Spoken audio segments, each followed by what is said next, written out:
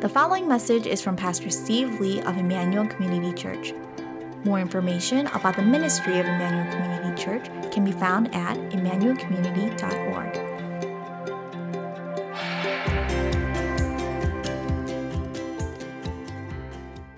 Mentioned last week that this dialogue between Job and his friends kind of dominates the whole central part of the book, covering all the way from chapter 4 into chapter 28. And I also mentioned in last week's sermon that it could all be organized around these three cycles. And in a way, you may kind of look at it and go, well, where do you get that from? Like, why do you call them three cycles? Well, the reason why so many scholars have arranged it into these three cycles is because a pretty clear pattern emerges when you look at these chapters, where you will see one person after another taking their turn to speak. And so Eliphaz, the elder statesman, seems to always go first. And then it's followed by Bildad, and then it goes to Zophar. And in between each of their speeches is Job's reply. Sometimes Job's reply is to them directly, and other times, Job will choose to address God himself. What's interesting is in the last cycle, I don't know what happens, but Zophar doesn't get a turn. He doesn't get a last turn, but instead, Job will take two turns, where normally Zophar should speak, but he will go on an extended speech about summarizing everything that he's been trying to say in his conversation with these three friends. Last week, we looked at the first cycle, chapters 4 to 14, and today the focus will be the second cycle, chapters 15 to 21. We're covering a lot of ground in a few, I never preach like this, okay? Covering this many chapters in a single message. I said, I apologize for those of you who feel this is getting really redundant. I just want to drive this framework into your minds, though, so you understand what's happening in the book of Job. But at the heart of this story are these three truths that hang in the balance.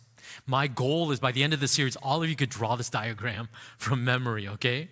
But these three truths hang in the balance. First is the principle of retribution, which basically states that the righteous are blessed and the wicked are cursed. The righteous are rewarded and the wicked are punished. And then the second truth is that Job is a righteous man. He's blameless. He did nothing wrong here.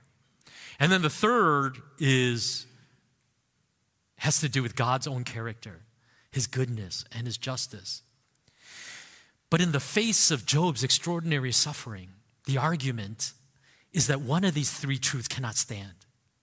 One of them is proven false. And as I said last time, for Job's friends, the easiest point of attack is Job's righteousness, isn't it? In order to uphold the principle of retribution, which the Bible talks about, and the justice and the goodness of God, Job cannot be righteous then. He cannot be righteous, although he appears to be. Well, Job is certain that he has done nothing to deserve this, to this extent of suffering anyway. And so for Job, he eventually begins to question God's character, his justice, his goodness. And one of the big takeaways from this first cycle of conversations between Job and his friends was the danger of presuming that we see everything clearly. And in that position of seeing clearly, we can stand in judgment of God and his ways. As Job would say in Job chapter 10, verse 13, speaking to God, "This is what you concealed in your heart, and I know this was in your mind." I know your mind, God. I know what you're trying to do here. And the warning is, no, we don't. We are so far from fully understanding God and his ways. I thought this is a little bit more of a lighthearted way to just try to nurture the humility in us. But there is this illusion known as Adelson's checker shadow. Okay, and I don't know how many of you have come across this, but you see checker box A and checker box B. Let me ask you a very simple question. Which one is darker and which one is lighter? Which one is darker? Anyone? A, right? What if I told you they're the exact same shade of gray? Would you believe me? Stare at it all you want, but I am telling you, B and A are the identical shade of gray. Do you believe me? Some of you are going, yes. No, you don't. Well, what if I ran a gray bar across both of them and showed you it? Now, do you believe me? Honestly, I've seen a lot of optical illusions. This one is witchcraft to me, okay? Can you go back and forth? Isn't that mind-blowing? They're literally the exact same tone of gray. You go to the, I know this is kind of, maybe feel silly to you, but my point is this, is sometimes we're just so convinced that we see something clearly. And we say, there's no other option. I shared you the story about the rental car experience I had last week, right? A lot of people had fun with that. And go, we think we see it all. We think we know the right conclusion. But I think if the book of Job is calling anything of us, it is an attitude of humility. That maybe we don't see as clearly as we think we do. And sometimes the conclusions we come to, especially when it has to do with God and His ways, must be done so with great caution, attributing things to God. Well, we now turn to the second cycle. And as we turn to the second cycle, the tone of the rhetoric actually changes pretty dramatically. The conversation between Job and his friends becomes much sharper. It's much more biting and much more accusatory. And once again, Eliphaz will begin the conversation. So in Job 15, 1-10, it says this. Then Eliphaz the Temanite replied, would a wise person answer with empty notions or fill their belly with the hot east wind? Would they argue with useless words, with speeches that have no value? But you even undermine piety and hinder devotion to God. Your sin prompts your mouth. You adopt the tongue of the crafty. Your own mouth condemns you, not mine. Your own lips testify against you. Are you the first man ever born? Were you brought forth before the hills? Do you listen in on God's counsel? Do you have a monopoly on wisdom? What do you know that we do not know? What insights do you have that we do not have? The gray-haired and the aged are on our side, men even older than your father. Eliphaz was very diplomatic in his first speech. But in this one, he has lost all patience with Job and his endless claims of innocence. And he says to Job, your words are empty to us now. Not only that, but in verse 4, he is actually suggesting your words cause spiritual harm to people. You are bad, Job. You are not a good person. And he accuses Job of not only being deceptive and crafty, but also arrogant. Man, you are so proud of yourself. You think you are so innocent. And then he says this to Job in verses 20-28. All his days, the wicked man suffers torment. The ruthless man, through all the years stored up for him. Terrifying sounds fill his ears. When all seem well, marauders attack him. He despairs of escaping the realm of darkness. He is marked for the sword. He wanders about for food like a vulture. He knows the day of darkness is at hand. Distress and anguish fill him with terror. Troubles overwhelm him like a king poised to attack, because he shakes his fist at God and vaunts himself against the Almighty, defiantly charging against him with a thick, strong shield. Though his face is covered with fat and his waist bulges with flesh, he will inhabit ruined towns and houses where no one lives, houses crumbling to rubble. So Eliphaz is talking about the wicked person in general, but it is very clear by the details that he includes, which mirror what Job is going through, like marauders attacking and destroying your home, that he is actually talking about Job. And so in essence, what Eliphaz is doing is he is placing Job into the camp of the wicked.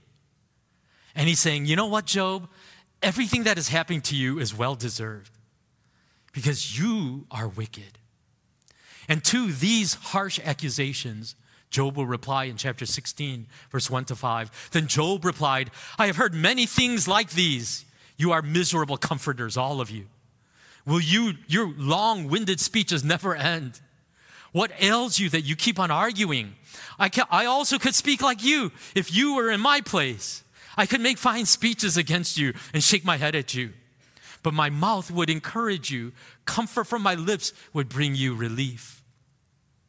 Job is now confessing the damaging impact that his friends' words are having on his soul. They supposedly came to comfort him, but all they have done is twisted the knife deeper into his side. And he says, I would not do this to you. Why do you do this to me? And then he says this of God. In verses 7 to 9, surely God, you have worn me out. You have devastated my entire household. You have shriveled me up, and it has become a witness. My gauntness rises up and testifies against me. God assails me and tears me in his anger and gnashes his teeth at me. My opponent fastens on me his piercing eyes. Job is ramping up the rhetoric, even against God. And he's saying, basically, God, how I am experiencing you is like a wild animal who is hunting me down to tear me to pieces like I am your prey. His view of God continues to deteriorate. And he now sees a God that is actively pursuing him to destroy his life. Well, Bildad enters the conversation and he piles on with Job. More descriptions of the judgment of the wicked. In verses 5 to 6, the lamp of a wicked man is snuffed out. The flame of his fire stops burning. The light in his tent becomes dark. The lamp beside him goes out. And like Eliphaz, Bildad includes details that clearly point to the fact that Job is numbered among the wicked. In verses 11 to 13, all around terrors frighten him and harry him at every step. His strength is famished and calamity is ready at his side. His skin is devoured by disease. The firstborn of death devours his limbs. Remember, one of Job's manifestations of his declining health was these painful, itchy sores that covered his body, resulting in him scraping at his skin with broken pieces of pottery just to gain a little relief. And so he says, you know what happens to the wicked? Their skin falls off. That's what God does to the wicked. In verses 19 to 21, he has no offspring or descendants among his people, no survivor where once he lived. People of the West are appalled at his fate. Those of the East are seized with horror. Surely such is the dwelling of an evil man. Such is the place of one who does not know God. This is a really low blow, right? All of Job's kids died. And he says, this is what happens to the wicked. They have no descendants. God kills them all. And on top of that, he not only accuses Job of being an evil man, but he says, such is the person who does not even know God. In other words, Job, why is all this happening to you? Because you don't even have a relationship with God. As far as God is concerned, you are a stranger to him. He doesn't know you. He doesn't even know your name, Job. This is why you are suffering like this. Again, we see the impact of this verbal onslaught on Job, as he says in reply in chapter 19, verse 1 to 6. Then Job replied, how long will you torment me and crush me with words? 10 times now you have reproached me. Shamelessly you attack me. If it is true that I have gone astray, my error remains my concern alone. If indeed you would exalt yourselves above me and use my humiliation against me, then know that God has wronged me and drawn his net around me. And then later on in the chapter, Job would add in verses 21 to 22, have pity on me, my friends. Have pity on me. For the hand of God has struck me. Why do you pursue me as God does? Will you never get enough of my flesh? Job is essentially asking his friends, my God, where is your humanity? Do you have no compassion for what I'm going through? Are there no limits to what you are willing to accuse me of doing without understanding my situation? All you do is incessantly attack me. Now, I want to say this. This isn't the main teaching here in this portion of Job. But as I was studying the second cycle, I was struck, very struck, by the carelessness and cruelty of Job's friends' words. And I want to pause for a moment, fully acknowledging this is not the primary teaching here, but inviting you as well to think about the careless words that so often fall from your own lips. What is the harm, in other words, you are causing to others by the words that come out of your mouth? You hear a juicy piece of gossip, and you're already excited about the list of people that you're going to call and tell them what happened. You never share anything vulnerable or revealing about yourself, but you're more than willing to dish the dirt on somebody else's misfortunes. Someone is struggling in a relationship, and rather than trying to heal that broken relationship, the truth is you pour fuel onto that fire and makes things so much worse by the things that you contribute to that struggle.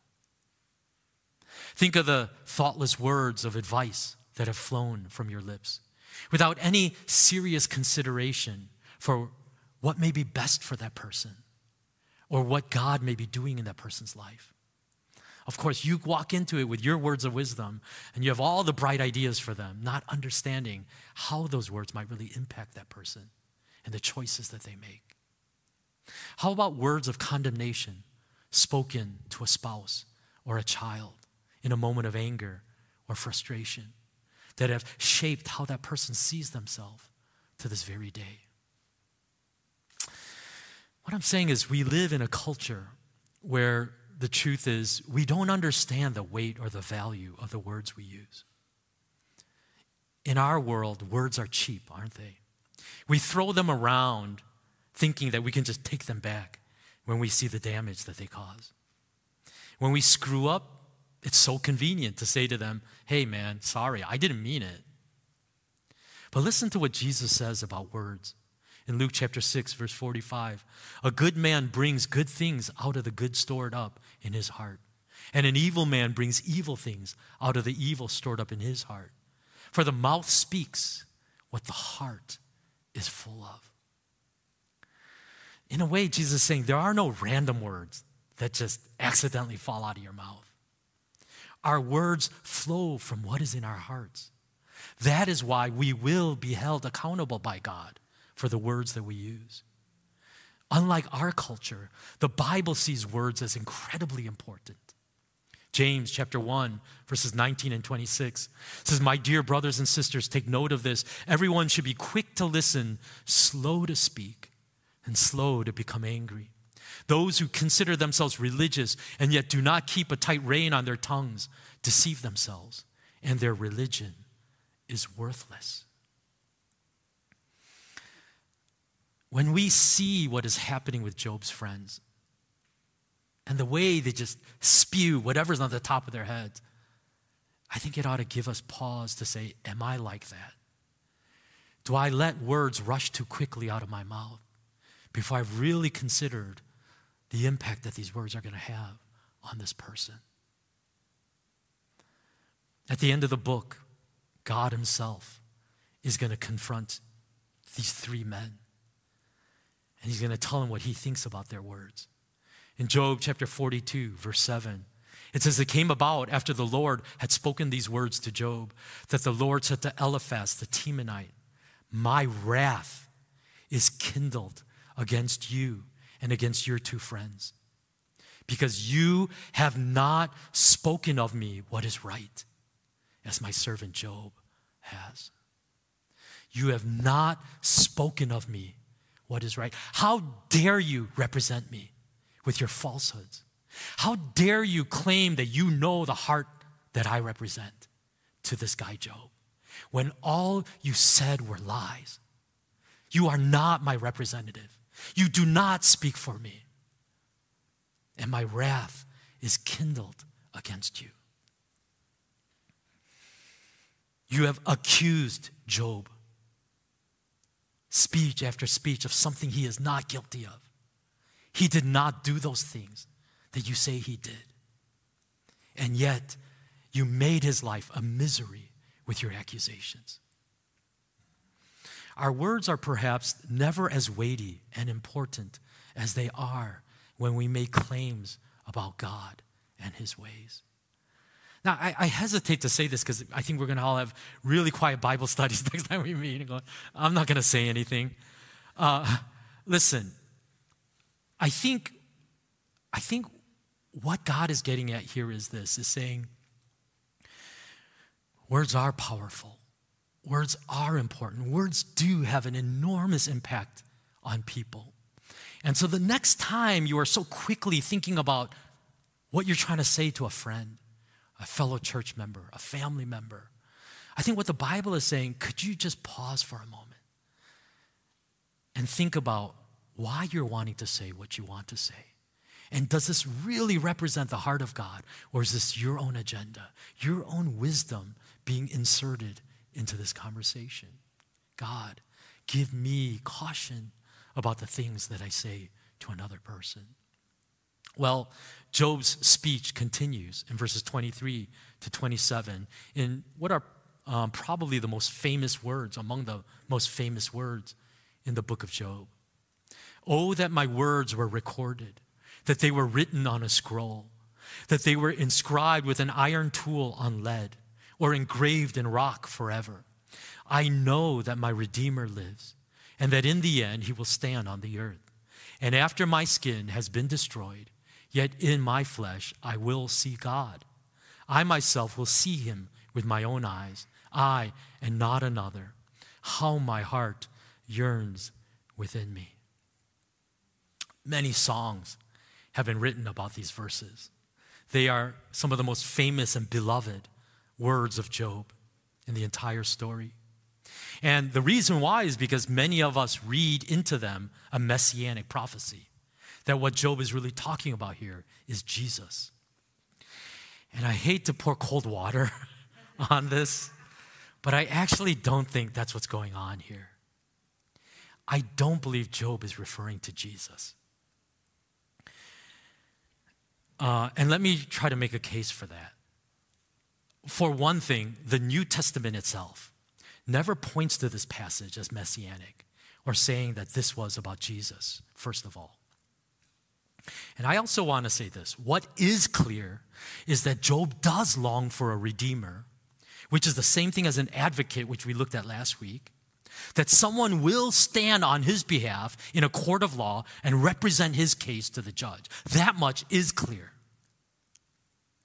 And also, what is clear from this is that he believes that Redeemer will show up, not in the next life, but in this life, before he is dead. In other words, he's saying, I believe that even if everything feels hopeless to me, that in the final hour when it all seems like it's going to be lost, and before I die, I believe that my Redeemer is going to show up and rescue me.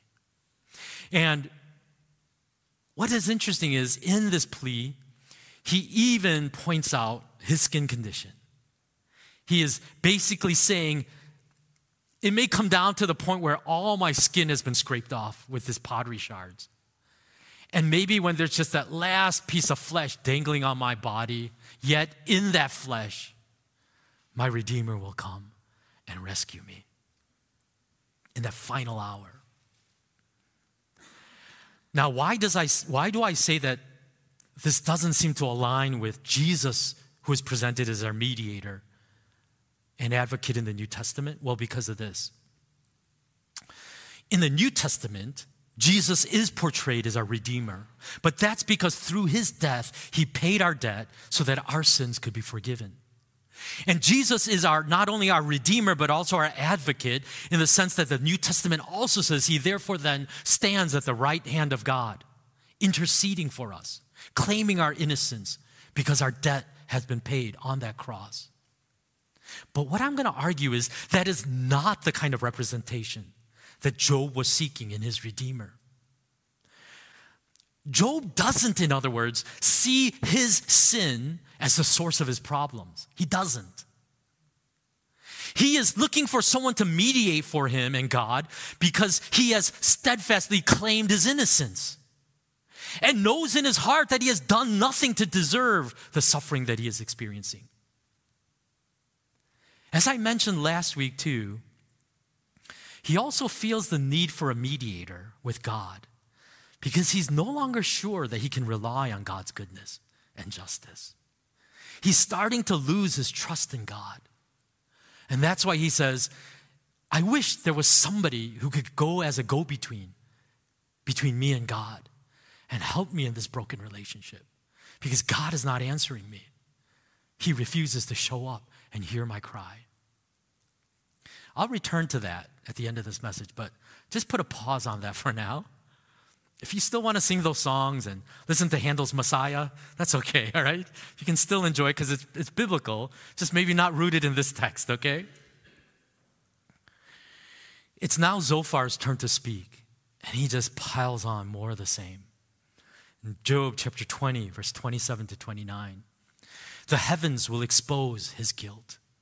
The earth will rise up against him. A flood will carry off his house, rushing waters on the day of God's wrath. Such is the fate God allots the wicked, the heritage appointed for them by God. So as with Eliphaz and Bildad, Zophar relies heavily on this principle of retribution. The righteous are rewarded and the wicked are punished. And therefore he believes in Job's wickedness that it has been revealed through his suffering. And I want to say this. This is where Job's friends get it so wrong. It is one thing to say that the wicked will suffer. But Job's friends at this point have gone beyond the principle of retribution that the Bible teaches. And they are basically arguing that anyone who suffers, therefore, must be wicked. And that's not saying the same thing. Their argument is anyone who suffers is therefore revealed to be wicked. In other words, what their argument is that the wickedness always results in suffering, and only the wicked suffer. And the Bible never claims either of these statements. In other words, Job's friends are abusing the principle of retribution, trying to make it say something that it never claimed to say. And so Job opens his final speech in chapter 21 with these words. Then Job replied, "Listen carefully to my words. Let this be the consolation you give me. Bear with me while I speak. And after I have spoken, mock on." It's just so interesting that I feel like this could be written in a blog or something in the 21st century. And then Job launches his final counterattack in this cycle. In verses 7 to 15, he says, "Why do the wicked live on, growing old and increasing in power? They see their children established around them, their offspring before their eyes. Their homes are safe and free from fear. The rod of God is not on them. Their bulls never fail to breed. Their cows calve and do not miscarry. They send forth their children as a flock. Their little ones dance about. They sing to the music of timbrel and lyre. They make merry to the sound of the pipe. They spend their years in prosperity and go down to the grave in peace. Yet they say to God, 'Leave us alone. We have no desire to know your ways.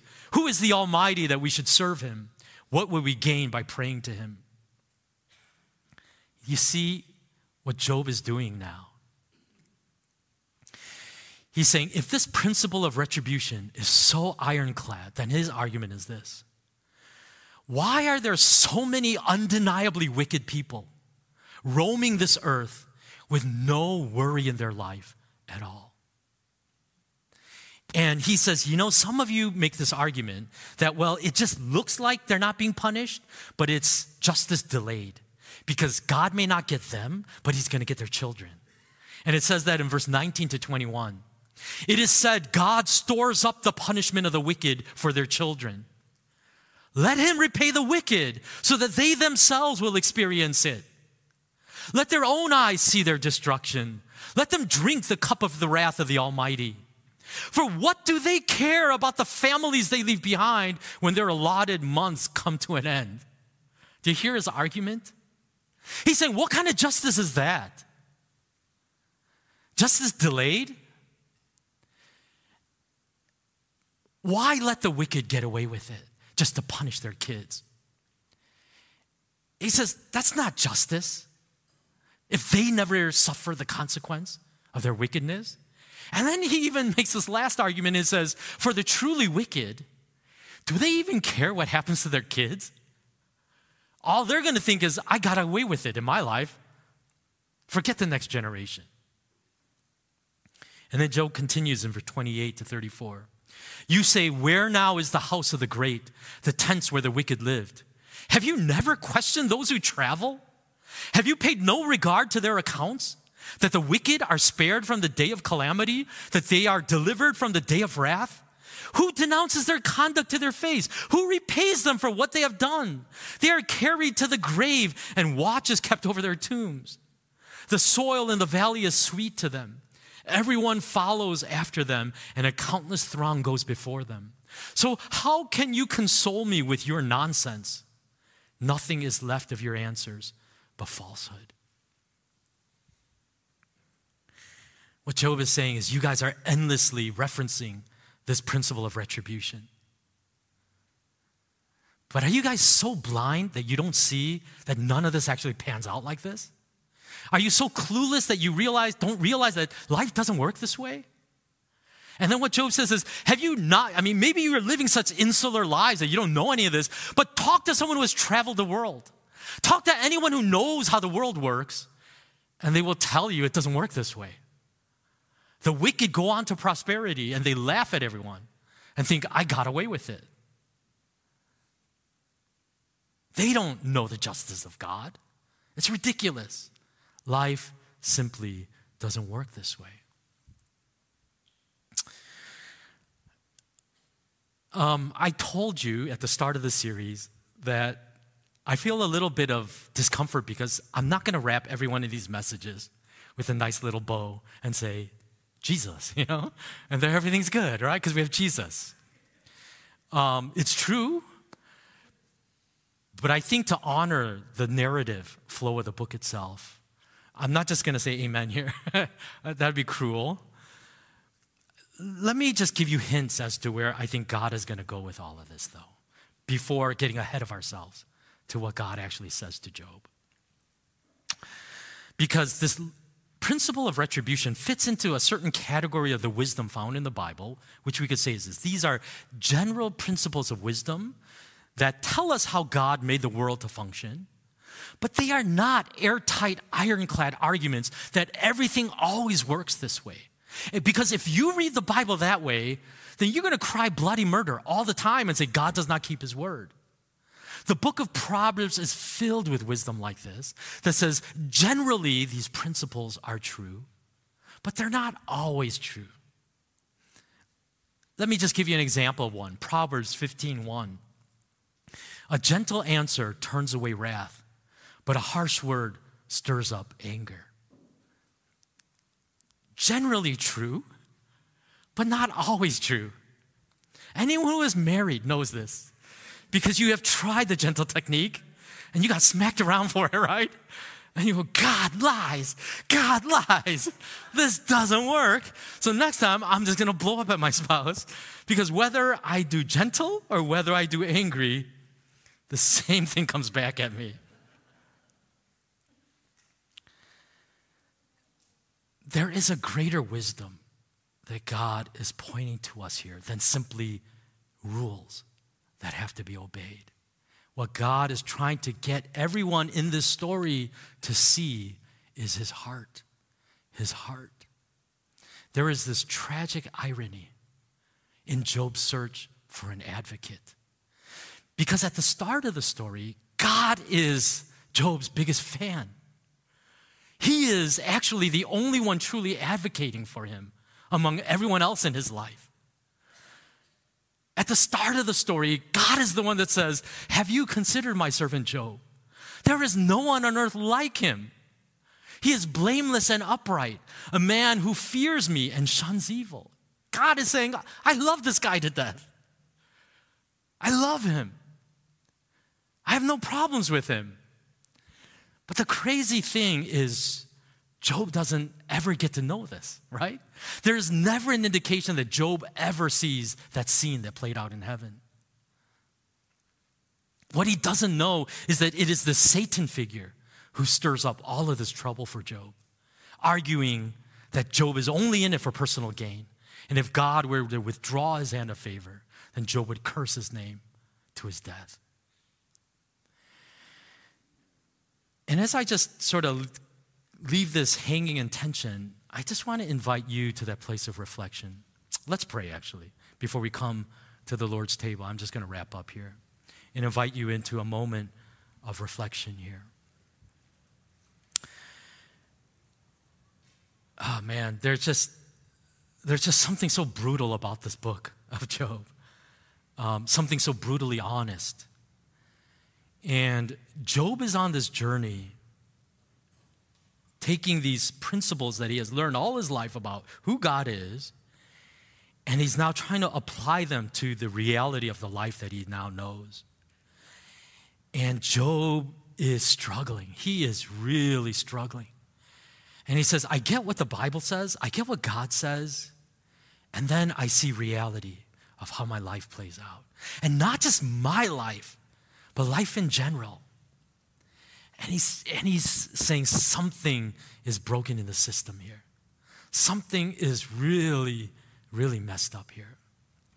I don't get it. I don't get this. I don't understand what's happening here. And in that failure to understand, he begins to lose confidence that God is good, that God is just. But I think somewhere in all of this, there is a God whose heart is breaking alongside Job. And he's saying, Job, hang in there. This isn't the end of the story. Hang in there. There is a God who, even in his love for a man like Job, would allow suffering like this in his life. And I think one of the greatest dangers is that our knowledge of God is so inexorably tied to our life circumstances. Remember those two grand statements. Life is good and God is good. And for all too many of us, they are inseparable. What does it mean when life is no longer good? Can God still be good? That's why the Bible tells us that the righteous shall live by faith. There may be seasons in your life where it's going to feel like God has abandoned you and wants nothing to do with you. But by faith, we come to that place where we can say, I don't understand your ways, God. I can't put it all together into a system that makes sense to me. But I'm going to still trust your heart for me, that you are good, that you are just, and that you love me. I don't know if actually you have ever experienced a season like that in your life. Maybe you have, maybe you haven't. But as I said at the very start of the series, we need a theology of suffering before that suffering comes. Because when that pain hits, it is too hard to scramble together a theology of suffering at that time. What is your theology of suffering? What is it that you believe about God and his ways and what he will allow in your life? My prayer is that even before the storm comes, that we could come to that place of absolute trust in God and surrender to say, God, I trust in you, that you love me and you care for me. Would you just pray that for a few minutes, asking for the gift of faith, that God would grow that faith within your heart.